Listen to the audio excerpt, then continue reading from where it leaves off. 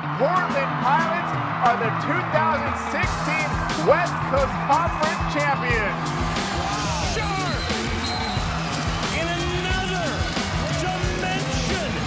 And it's gone! A walk-off two-run home run by Tate Budnick, and the Pilots win it! The Portland Pilots win their first national championship in overtime! We are joined now by the University of Portland women's soccer coach, Michelle French. Michelle, thank you for taking the time to chat with us today. Of course. It already feels awkward that you're calling me Michelle, so let's not even have that be a part of the conversation anymore. Can I call you Frenchie? Is that okay? Please, of course. Are you kidding me? You always call me that when I see you in the hallway. The heck? I'm trying to keep it formal, professional. Right. Wait, when I used to see you in the hallway. I don't see you in the hallway. Right. Several months ago. Yes. First question, though, Frenchie. How's it going? What have you been up to? What have I been up to? God, I mean, are we talking personal or just professional? Overall, what is going on in your life? Overall, well, I'll start with just, I think I speak on behalf of my staff for this. We probably spent the first 2 months really doing a lot of work on our yards, like, mowing it, planting new plants. I know a couple, Maite and Logan, started their gardens. I kind of decided it was going to be manual labor or bust. So I, built a 6-thing patio, with 6 stones, and totally redid my backyard. So laid the sod myself. I still have injuries from lifting and hammering and drilling and all these things. So it must be nice having a yard. Yeah, exactly. Who knew I had one until I did all this? It was basically a waste of space until I did all this. So, that time was great to kind of reconnect, I think with our homes, because we usually aren't home that much. So that's been good. I think from a soccer perspective, we had these really amazing 3 weeks of every athlete being here and being able to train them after they'd already spent almost a month here on their own.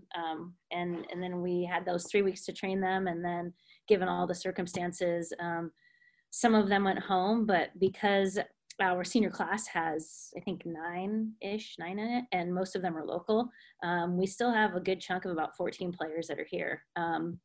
That we thankfully are still able to train and work with. And that's been a very big blessing, because I think emotionally and mentally for us as a staff, for sure, and I think especially for the players, it's been a good change of scenery for them given everything that's been going on.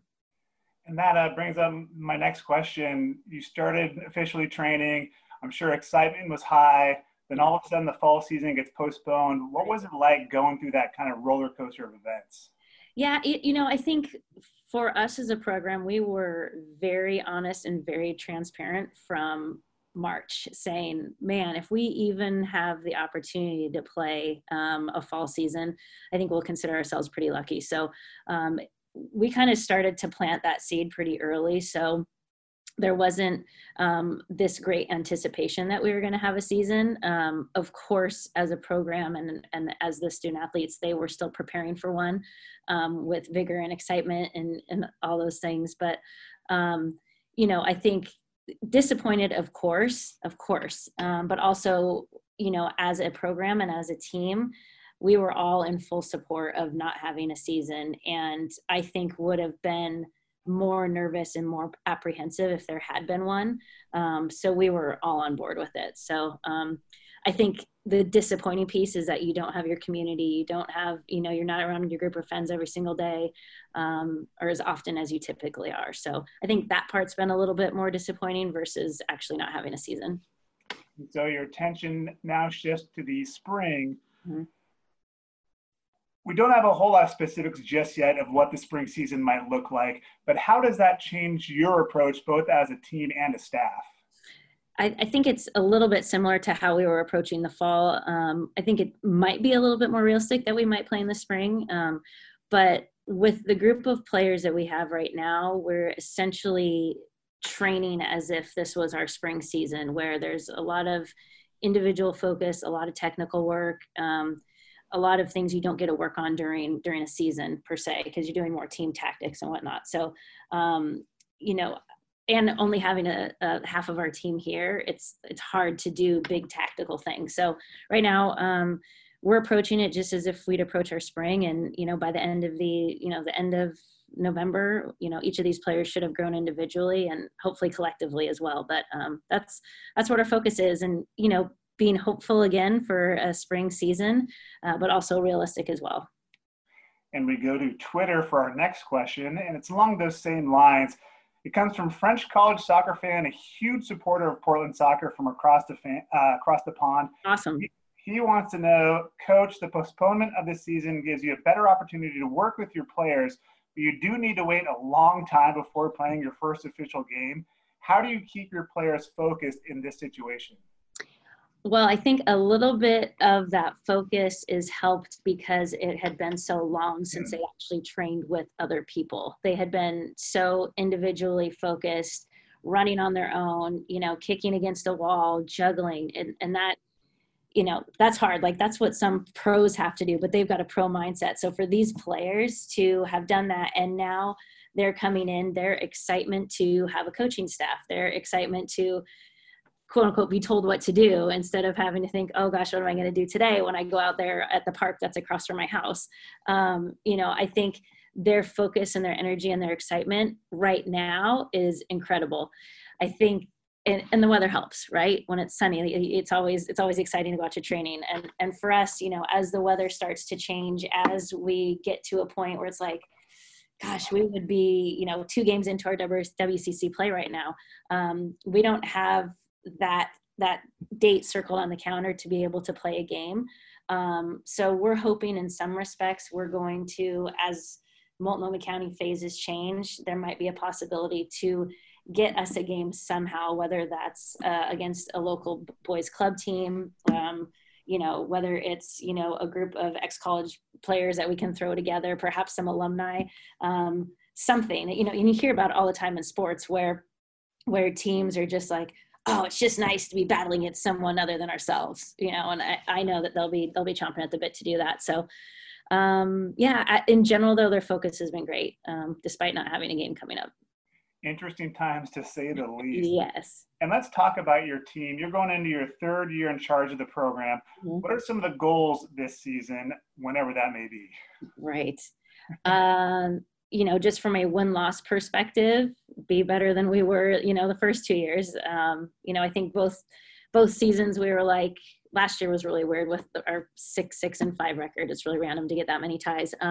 But we want to be able to get more wins. We need to get more wins at home. I think that's always been something that Portland has prided itself on is being undefeated at home, and we need to get back to that. I think I think the leadership that we have right now from our 3 captains and the rest of our senior class has been instrumental in how the team has moved forward throughout this entire process. So I think a big goal for us is to carry that momentum into whatever our next season is, and grow from that leadership perspective, but from a camaraderie, from a team culture perspective, because where the players are at right now is in a really good place given the circumstances. So there's that piece. And then from just, other than wins and losses, I think we need to continue to find ways to score more goals. So, we're going to have a couple players that are freshmen this year that I think are going to come in and make a huge splash for us in that regard. And you have Taryn and Gabby, as seniors, and, a handful of others that I think are really ready to kind of turn the knob a little bit higher and be a little bit more productive than they have been. So, as we know in the past couple of years, Taryn's been our main goal scorer. So we've got to get it from somewhere else to give us more opportunities to win.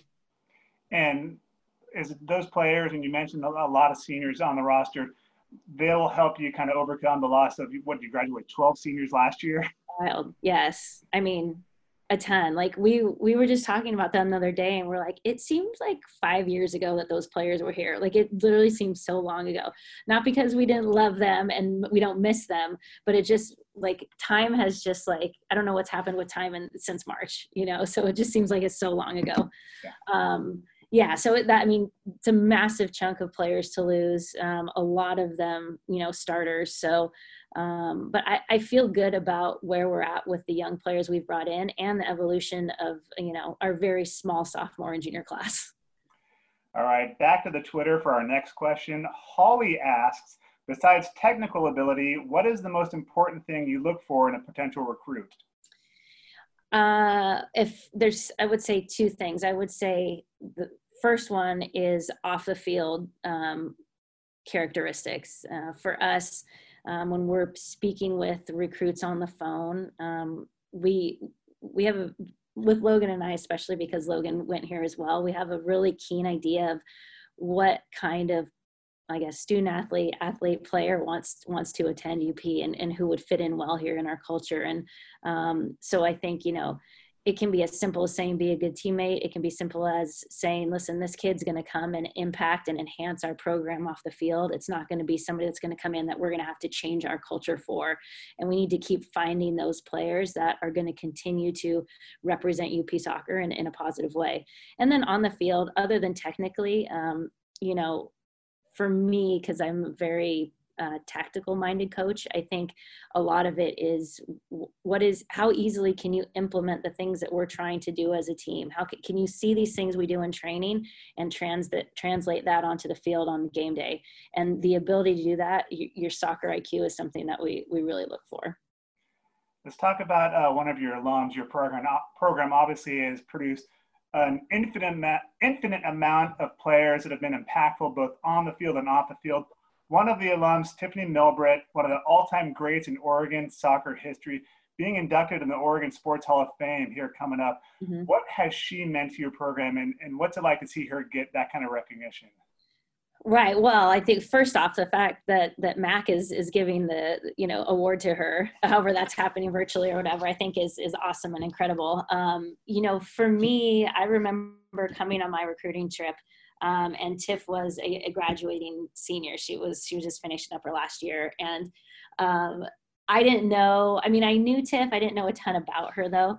But, then you just start to hear the stories about her and you start to hear like, she was, one of the first players to take a chance on UP. And, I think you can talk about Cindy Griffith and a couple players that came before her, but Tiff was really the big name that said, I really believe in what the program's doing. I believe in the direction.